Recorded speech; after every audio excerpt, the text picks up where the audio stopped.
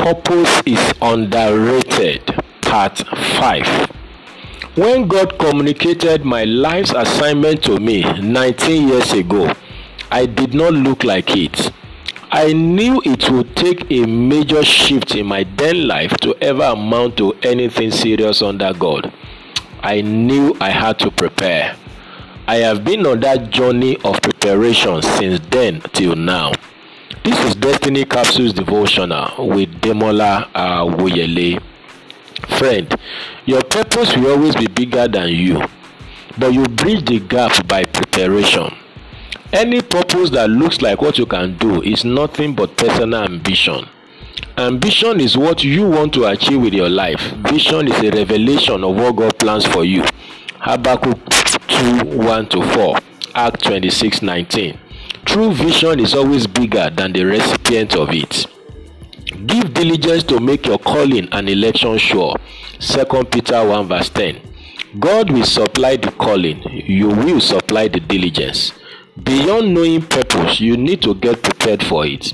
Most times, the revelation of a divine purpose is bigger than its manifestation because of lack of or inadequate preparation.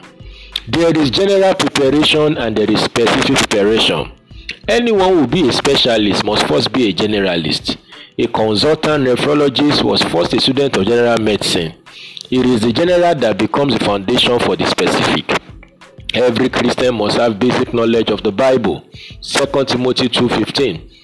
And you don't have to be a pastor to enroll in a Bible school. Everyone must learn how to be led by the Spirit of God. Romans 8:14. Everyone must develop sound Christian character. Galatians 5:22-25.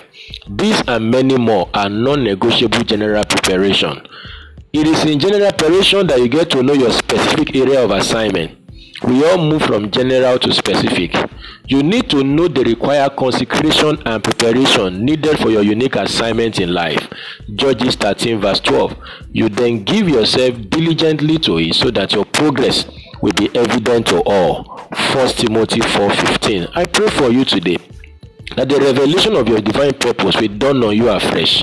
May you embrace the required preparation needed for the fulfillment of the same in Jesus' name.